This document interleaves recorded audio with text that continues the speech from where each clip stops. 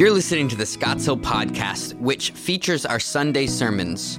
If you would like to learn more about what God is doing in the life of Scottsdale Baptist Church, visit our website at scottsdale.org. Enjoy and be challenged by the word of the Lord.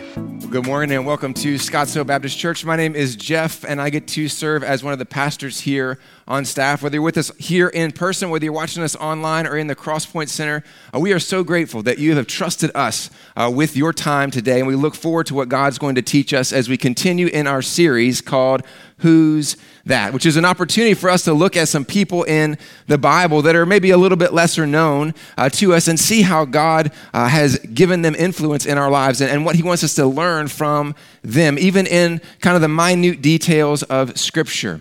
And today we are going to be looking at a man on Father's Day. We're going to see what God has to teach us in that. And as you guys know, this time of the year, in your inboxes, maybe you start getting some notifications about all those gifts that are so important for us as dads. You start getting those indications, notifications, and you just look through and you're like, man, that's so much stuff that they're trying to get me to buy. And they've done some research to figure out what the top gifts are, the categories that men want on Father's Day. The first category that is kind of the big ticket item is entertainment. And so some of you guys, maybe this go around, you guys are getting the new TV that you've been looking forward to all year. And you know, today, this afternoon, you're going to go through and you're going to put that thing on the wall or whatever the case may be, you know, the 60-inch LED flat screen TV. And then also they had on there this thing. I'm not sure who picked this one, but it was a GPS. GPS, guys. GPS. We don't need directions. We can get where we need to get just because we're men, right? We know how to get where we're supposed to go. The second big category is clothing, and people are out there buying clothes, all kinds of new and expensive clothes, but we really know, guys, the one industry that is really built on Father's Day is ties. Ties. That's where everybody gets their new tie on Father's Day. I can remember whenever Isaiah was little, he made me and my dad paper ties, and so we got to wear those to church on a Sunday morning. You also know of gift cards. Gift cards, because sometimes we just don't know what to get dads, and we just say, okay, we'll just get them a gift card for something. But you know, the big one that everybody really wants is the ones to the steakhouses. Maybe a steakhouse, or the new thing, the steak delivery companies that will bring the steaks to your house in the freezer boxes, and you can be able to enjoy those together. Fourth one was home improvement and gardening. So maybe you're getting your new lawnmower this year, maybe you're getting a new chainsaw. But what I realize about this is that Father's Day, they just want to promote more work, right? Well, buy you something to do more work out in the yard. The last one category was sporting goods.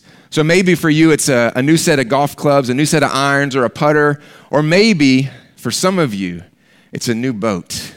You know, maybe you're like, oh, sweet, this is going to be the year that our kids, maybe your kids are grown, and you said maybe they can pitch in and they can buy me a new boat. But all I think about, maybe not. A canoe maybe for some of you guys. But I look at that, and the last two, it's like work and more work, right? So like we pick how much work we want to do, but men, in reality, you know that above any of these gifts that we could ever get on Father's Day, the real gift, the greatest gift, is fatherhood itself, isn't it? It's the opportunity to be called dad by a group of kids or by a child, and to know that you have a significant influence in their lives. Guys, can you remember the time when you heard those words? You're going to be a daddy.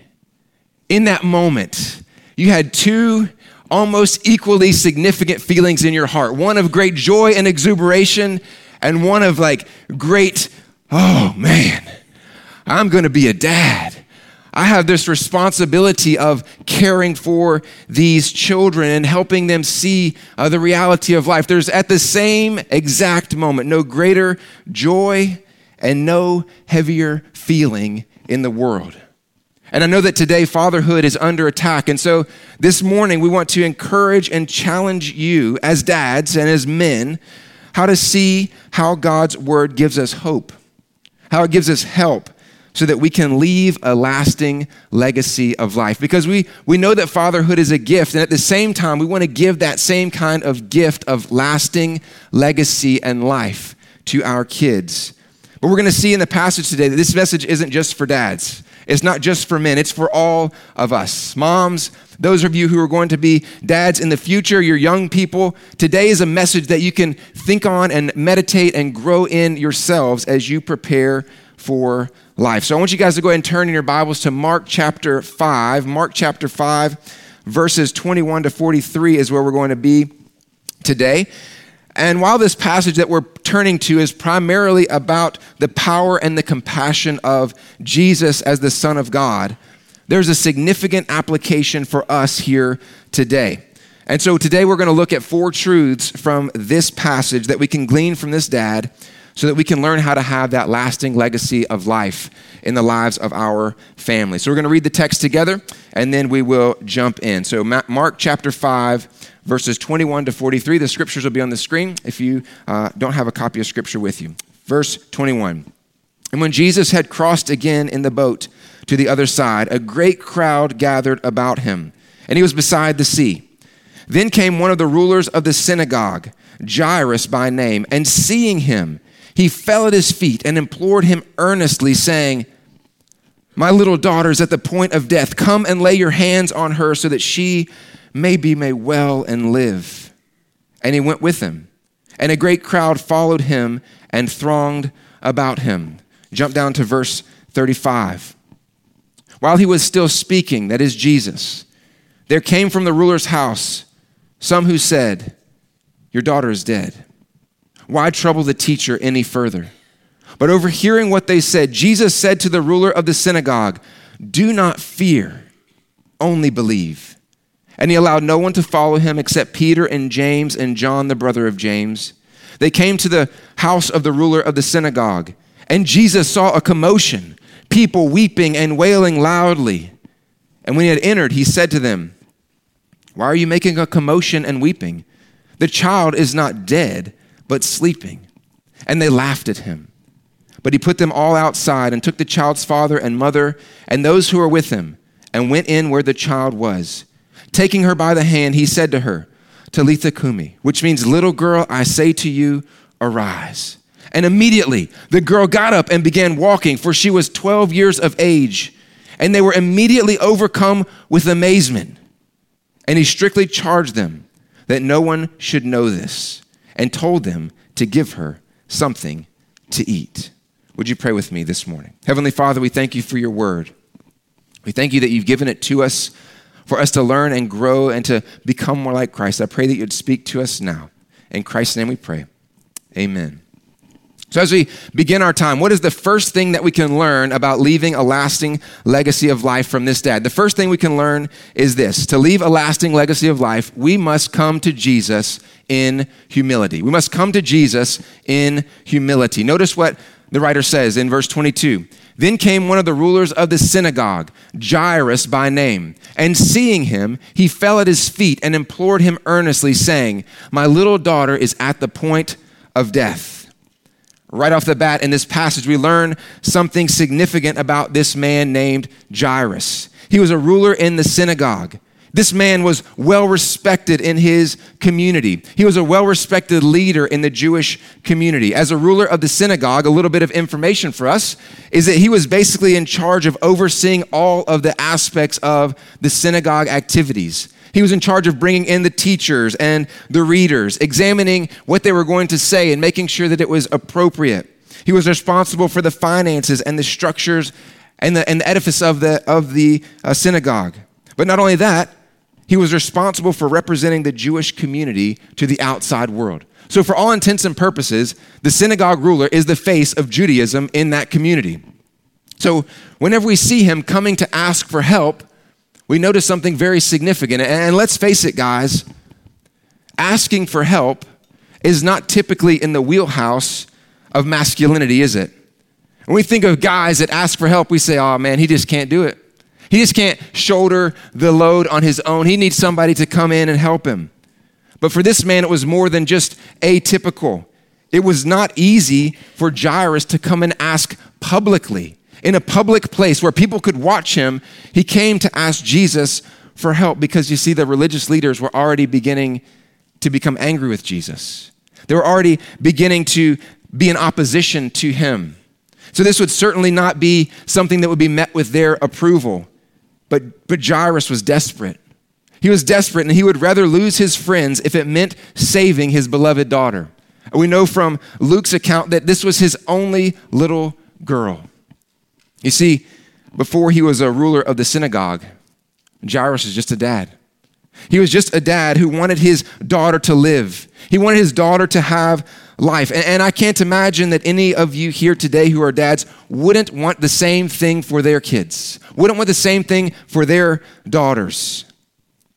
None of us wants our kids to have the worst. And we notice what he did. It's something important for us because as we see him as a ruler of the synagogue, he could have sent one of his servants to go get Jesus. He could have said, servant A, go get Jesus, but he didn't. He didn't send a servant. He didn't send his wife. He went to Jesus himself on behalf of his daughter. And we don't know how long this little girl had been sick. We don't know what other avenues he had tried for help. What we do know is this. There was a point in his life that he recognized there was only one hope for his little girl, and it was Jesus. You see, in coming to Jesus, Jairus risked everything. He risked his name, he risked his position, but none of those things mattered. Because in that moment, he was more concerned about what he could lose if he didn't go to Jesus. See, though Jairus was a knowledgeable man, he knew where to go when his ability ran out. And where does he go? He falls at Jesus' feet. He bows the knee to Jesus. Maybe he bowed in submission, saying, you are greater than I am, and I submit my life to you. He bowed in petition, asking him to do something that Jairus himself could not do. But in either case, we see that Jairus recognized his helplessness and his need. And this, men, presses against everything our world tells us that men should be. In a world that tells us that manliness and masculinity is not weakness, that it is not brokenness, that it is not inability, that it is not insufficiency. It tells us the opposite of those things, that we should be able to carry the world on our shoulders. But what we see here is a man who recognized his inability, recognized that he couldn't do it on his own. And men, whether we want to admit it or not, we are not as able as we think we are. The quicker we come to the realization that Jairus did, that we need help, the quicker our families will be strengthened.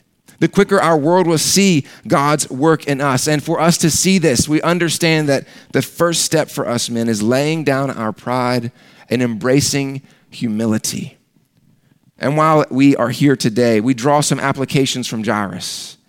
It would be foolish of me to simply convince you that you should be a good dad, that you should be a good parent. Because here is the thing. While those things are important, being a good dad doesn't make you right with a holy God.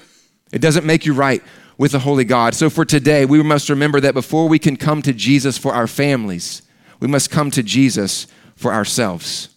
This picture of Jairus coming to Jesus is a picture for us that represents a bigger reality. The fact that Jairus, as powerful as he is, notice that there was something that he was powerless against. There was something that he nor anybody else there except for Jesus could overcome, and that was death. And whether you feel that today because you maybe look at your life and say, I've made a mess of things, or maybe you don't feel the reality of death in your life, there is a day coming when all of our ability will run out. All of our ability will run out. And the question for us, even as we look at that passage, is what are you planning to do about that day? What is your plan for that day? Are you going to ignore it and hope that maybe you can skirt by? You can pretend like it's not going to happen? Or this passage invites us to come to Jesus in humility for your only source of help, for your only source of hope. You see, we have more of the story than Jairus did. He was looking forward, hopeful that Jesus would be able to do something that he couldn't, heal his little girl. But we look back and we see that Jesus has the power over death because he conquered it by dying on the cross and rising from the dead. And today he offers that life to you to humbly come to him as your only hope. You see, it's only when we've come to Jesus in humility personally for salvation that we can see Jesus as the source of help for the rest of our lives, including but not limited to our families. I want you to notice something else here. Whenever Jarius comes to Jesus, Jesus doesn't say, Jarius, get up, you sissy. Like, come on, man. Don't you see the people around here are looking at you? They're seeing you here groveling at my feet. Get up and act like a man. No, that's not what Jesus does. Notice what Jesus does. Jarius says, come and lay your hands on her so that she may be made well and live. And Jesus went with them. And a great crowd followed him and thronged about him. This brings us to the second truth that we see about leaving a legacy of life. And it's this, that as men, we must bring Jesus home intentionally. We must bring Jesus home intentionally. And this point is applicable to all parents, dads, moms. God has called us to be the primary disciple makers in our family. So every day, we have the opportunity to bring Jesus home intentionally. Whether it's in formal ways, like family worship, gathering around God's word together. Whether it's in informal ways, like just relating everything to God and what God is doing in our lives. God calls us to be the ones who bring Jesus home. This principle isn't just found in the New Testament. It's found back in Deuteronomy chapter 6, verses 4 through 9, where Moses writes, Hear, O Israel, the Lord our God, the Lord is one. You shall love the Lord your God with all your heart and with all your soul and with all your might. And these words that I command you today shall be on your heart. You shall teach them diligently to your children. Shall talk of them when you sit in your house and when you walk by the way and when you lie down and when you rise. You shall bind them as a sign on your hand, and they shall be as frontlets between your eyes. You shall write them on the doorpost of your house and on your gates. Guys, what a privilege this is. What a privilege it is to be the ones that God has entrusted the responsibility of sharing with our kids the wonderful works and life-transforming power of our great God. You know, as dads, I know how much we love to share with our kids. I know how much we love to teach them in their lives. And as I've become more aware of this, as our kids get older, I learned that there are great opportunities to teach our kids. For example, our oldest son, Isaiah, he's going through driver's ed. And so some of you guys can just pray for us in that. But as he's doing that, I get to learn and help him learn how to drive appropriately. And we take him to a parking lot somewhere. Don't tell anybody. We take him to a parking lot somewhere and let him learn what to do in a safe and controlled environment so that whenever he gets on the road with you guys, everything's okay. Or our kids, Naomi and Silas, have a love for water sports. And they've really come to enjoy this. So this past week when we were in Charlotte, I had the opportunity to be in the water with them and encourage them as they get up on the wakeboard and do different things and learn how to do things that I grew up doing, like slalom skiing, and being opportunities for them to be a part of such a great thing like that. Or our youngest son, Aaron. Aaron has just got a love for the game of baseball. He absolutely loves it. He could watch it from sunup to sundown every day, not be tired of it. And then when the sun goes down, he could talk about it a little bit more. And so getting out in the yard with him and throwing and catching and letting him hit and pretend like he's the greatest baseball player in the world. You guys know how much excitement comes from seeing our kids loving to learn and to grow and to thrive. And as I think about this, I look over all these times that we get to spend with them doing all these great things. And in the midst of this, I think, I love doing these things and teaching them all these opportunities, but the question becomes, how much time am I spending in sharing the things that will ultimately bring them life? As I thought about it, the reality is this: very few, if any, of my kids and your kids will ever make it to the major leagues. MLB, NFL, NBA. Most all of our kids won't make it there. But I can tell you with 100% confidence that every last one of them has a soul that will never die. And they're going to have to stand before the creator of the universe one day.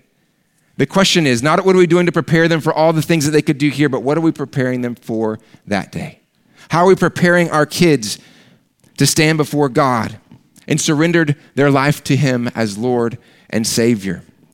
You see, as I look across our world, it may not be physical death that our kids are fighting against, but every single day they are on the brink of death. Our culture is pressing on them a view of life that leads to death. Whether it's on social media or entertainment, our culture is not pointing them to Christ. Our culture is not pointing them to life. We have been given the responsibility to go to Jesus on their behalf and to bring Jesus to them as their only hope.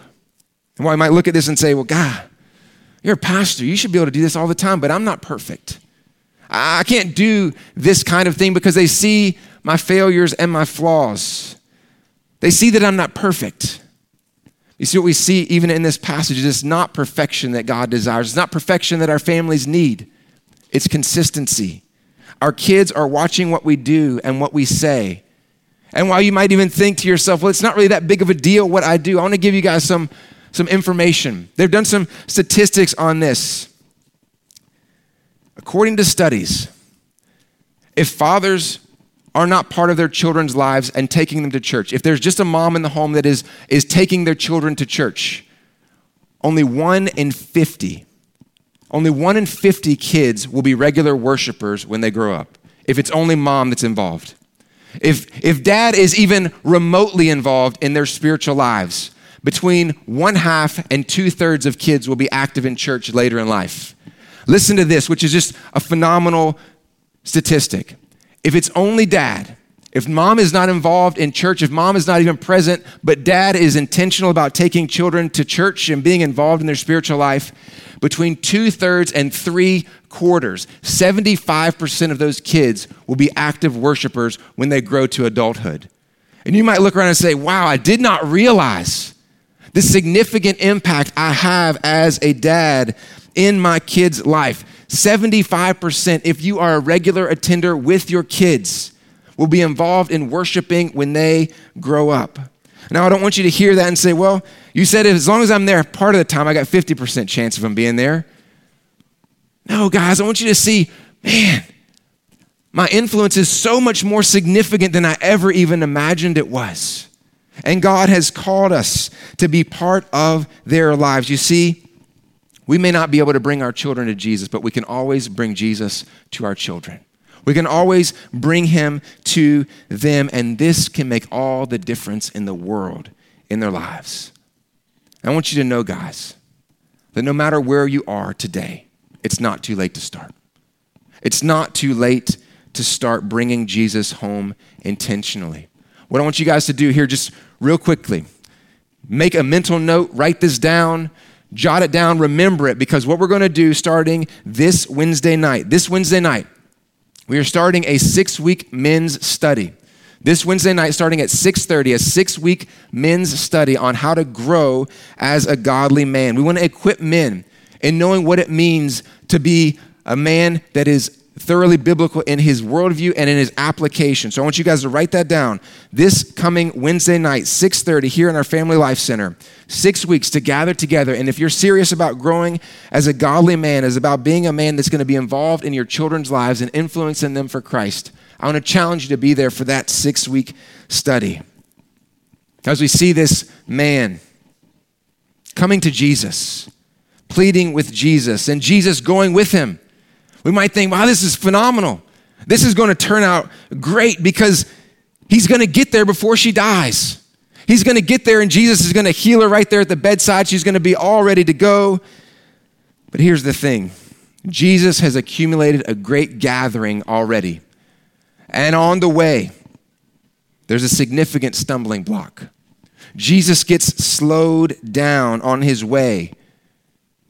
And it's in that context, after he's ministered to a lady who had been seriously suffering for 12 years, that Jarius and those around him hear these chilling words. While Jesus was still speaking, there came from the ruler's house some who said, "Your daughter is dead. Why trouble the teacher any further. Can't even imagine the sinking, hopeless feeling that Jairus must have felt in that moment. In a moment, all the hope that he had for healing came crashing down. Maybe it wasn't just hopelessness. Maybe it was anger. Jesus, if you hadn't stopped, we would have made it. Jesus, if you hadn't stopped to heal that lady, my little girl would be okay right now because I know that you could have fixed it if we got there in time. I didn't leave and go find another healer. I came to you for help, and now she's gone. But it's in the midst of this storm that we see in Jairus' life, that we learn a third truth from Jairus in leaving a legacy of life. We must stay with Jesus through the struggle. We must stay with Jesus through the struggle. You see, the comments that the people who came from his house point us to, they believed Jesus' services were no longer needed. Fixing sick people, you can do. But dead people? No. There's no way that Jesus can fix this. But notice what Jesus says to everyone. But overhearing this, Jesus said to the ruler of the synagogue, "Do not fear, only believe." Do not fear, only believe. It serves as a word of encouragement to Jairus.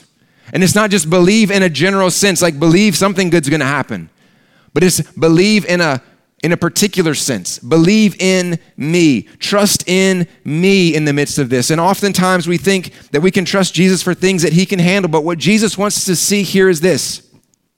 He wants us to see that we don't just trust him for the things we think he can trust him for, but for the things he tells us we can trust him for. Not just the things that we can look in our mind and say, I can probably trust Jesus for that. But for us to be able to see there are things that he tells us we can trust him for. And those are the things we must come to him in. And I want you to know, brothers, that the first lesson in this passage may be difficult. For us to come to Jesus in humility, to bring him home intentionally, but this one may be the most difficult. But this is the one that our families need to see in us. That when things get hard, when things get tough, that we don't run from Jesus, but we stay near to him. The reality is that we want things to be fixed, don't we, men? Or we want things to be fixed. Just think about your conversations with your wife. I know some of you are thinking about right now on the most recent one that you had, that you tried to fix something. How many times have you listened to what she said, and the first thing that came out of your mouth was how she could fix the problem? She tells you a long story about something going on. You say, well, if it was me, this is what I would do. And you give her A, B, C, and D as to how she should fix the problem, and it doesn't go well for you. You think, wow, she should just be overwhelmed at my wisdom and problem-solving ability. But you know that's just not how it goes. 17 years in, and I'm finally beginning to learn this. Whenever we have a conversation, I say, dear, is this a fix-it conversation or is this a listen conversation? And she tells which one it is, and then we go on the route the right way to go. But guys, our tendency is to want results, isn't it? We want to be, here's the problem, here's the solution, let's get it done. But Jesus' plan isn't always to provide quick results. His plan is always to provide a context for faith and obedience in our lives. And we see this in Jairus' life in two particular ways. The first way we see this is that he stayed with Jesus in the midst of loss. He stayed in the midst of loss. Verse 37 says this, and he allowed no one to follow him except Peter and James and John, the brother of James. She was dead. Jairus' faith is shown in his obedience to keep bringing Jesus home. Even in that context where everybody said, no, it's hopeless and pointless, Jesus said, don't fear, only believe. Jairus did and continued on with Jesus. He could have said, Jesus, they're right. They're right, Jesus. Nobody can undo this one. There was hope whenever she was sick, but now it's not. But he didn't do that. His faith The same faith that brought him to Jesus kept him with Jesus. And brothers, that's an encouragement for us today. Some of you have children who are walking in a dangerous path, and you've prayed unceasingly for them.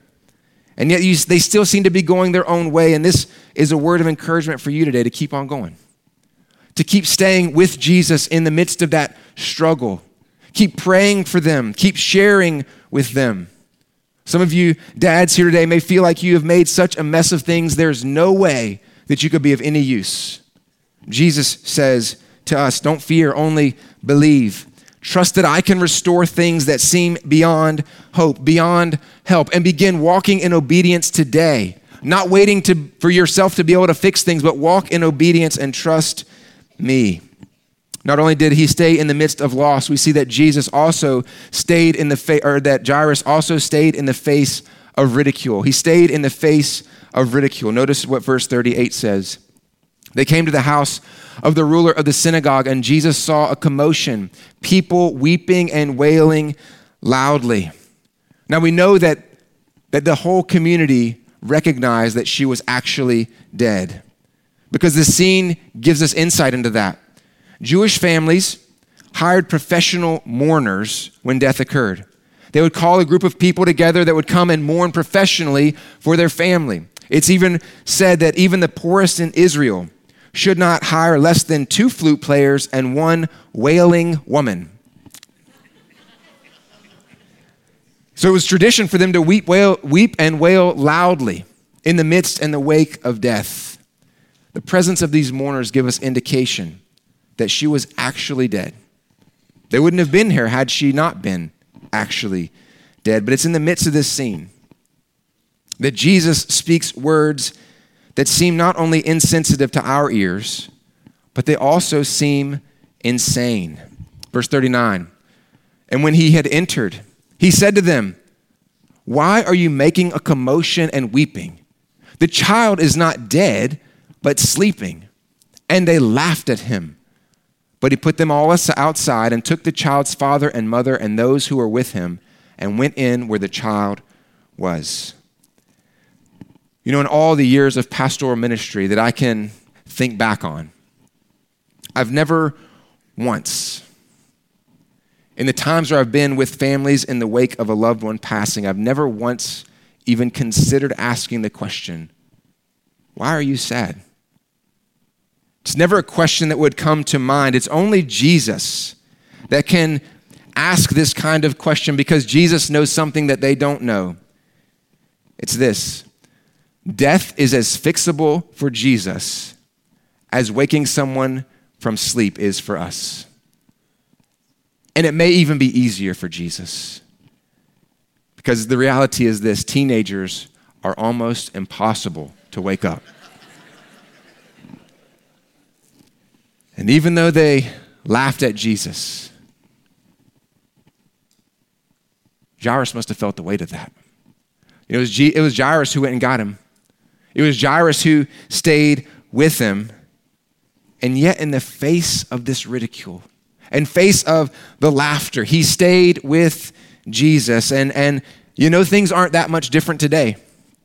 Our culture laughs at men who stand on conviction. It laughs at men who follow through when things seem impossible.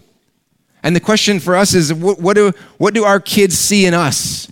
Do they see us willing to stand in the face of a culture that is pressing on them a version of life that is not true? Do they see us standing and sacrificing for the kingdom of Christ and for them?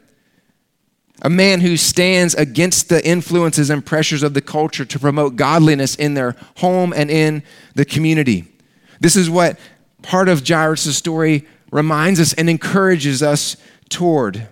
And as the story progresses, we get to see the glorious outcome. As Jairus has walked by faith, we get to see that Jairus gets to celebrate a legacy of life. He gets to celebrate a legacy of life. Notice what happens in verse 41. Taking her by the hand, he said to her, Talitha Kumi, which means, little girl, I say to you, arise. And immediately the girl got up and began walking, for she was 12 years of age, and they were immediately overcome with amazement. And he strictly charged them that no one should know this and he told them to give her something to eat. Can you imagine what must have been going through Jairus' mind when Jesus started talking to the little girl? We know that he had faith that Jesus could do it. Otherwise, Jesus wouldn't have been there. But maybe his faith was like a mustard seed. Or maybe his faith was like the dad in Mark 9 who said, I believe, help my unbelief. Either way, we know that he had some faith. We also know that there was some questioning, because we see at the end of this that he was utterly amazed at God's work. So there he must have been holding his breath. Maybe he could hear his own heartbeat. Maybe it was, you've had that experience before where you're just on pins and needles, on the edge of your seat, waiting and wondering what's going to happen, until he saw her little torso begin to rise and fall as she breathed in the breath of life, her eyes opening wide to see the light of the world before her, standing up, walking. But here's the truth for us. We see that had Jairus not gone to Jesus, had Jairus not brought Jesus home, had Jairus not stayed with Jesus, there would have been no verses 41 and 42. There would have been no hope. There would have been no life. There would have been no celebration. And for us, I'm not saying that if you do these things like a manual that somehow there's going to be this great work in your kids' lives. But what we're saying is this: if you aren't doing any of these things, if you're not pursuing Christ in these ways, how can we expect to see anything different than we're already getting? See, I believe that all too often we want to see the power of God in our families without pursuing his presence in our lives. And Jairus' story is teaching us that they go together. God's power and his presence is what God is calling us to today. And I love how this story ends. I love how this story ends. While Jesus tells them that they shouldn't go out and tell anybody, we note from Matthew's account this statement: and the report of this went throughout all that district. Of course it did. How could it not go out throughout the whole district? As soon as that little girl stepped out of her house, as soon as those mourners stopped crying, as soon as the people were standing in awe of the work of Christ, this little girl walks down the street, a new lease on life, a new opportunity to honor the Lord as she grows into an adult, as she has children of her own, as she relates how God had done a great work of transformation in her life. You can imagine one old man sitting there watching her walk down the street, talk to another old man and saying, look at that girl. You remember how Jesus healed her? The other man says, yes, I do remember that. But do you remember that Jairus went to get him? Do you remember that Jairus is the one that brought him home? Do you remember that Jairus is the one that stayed with him? And do you remember that Jairus is the one that gets to celebrate her life?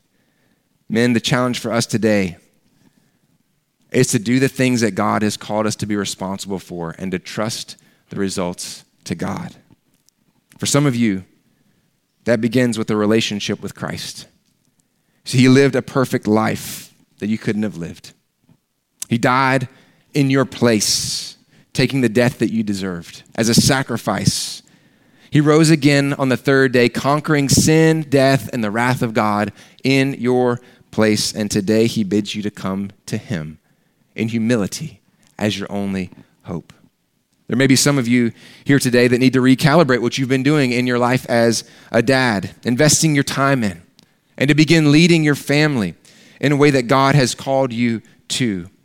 For others, you may be here, and this is just an encouraging reminder that you're continuing to stay with Jesus, maybe in the midst of a struggle, and Jesus is saying to you, don't fear, only believe. Keep following me in the midst of this, and I am with you.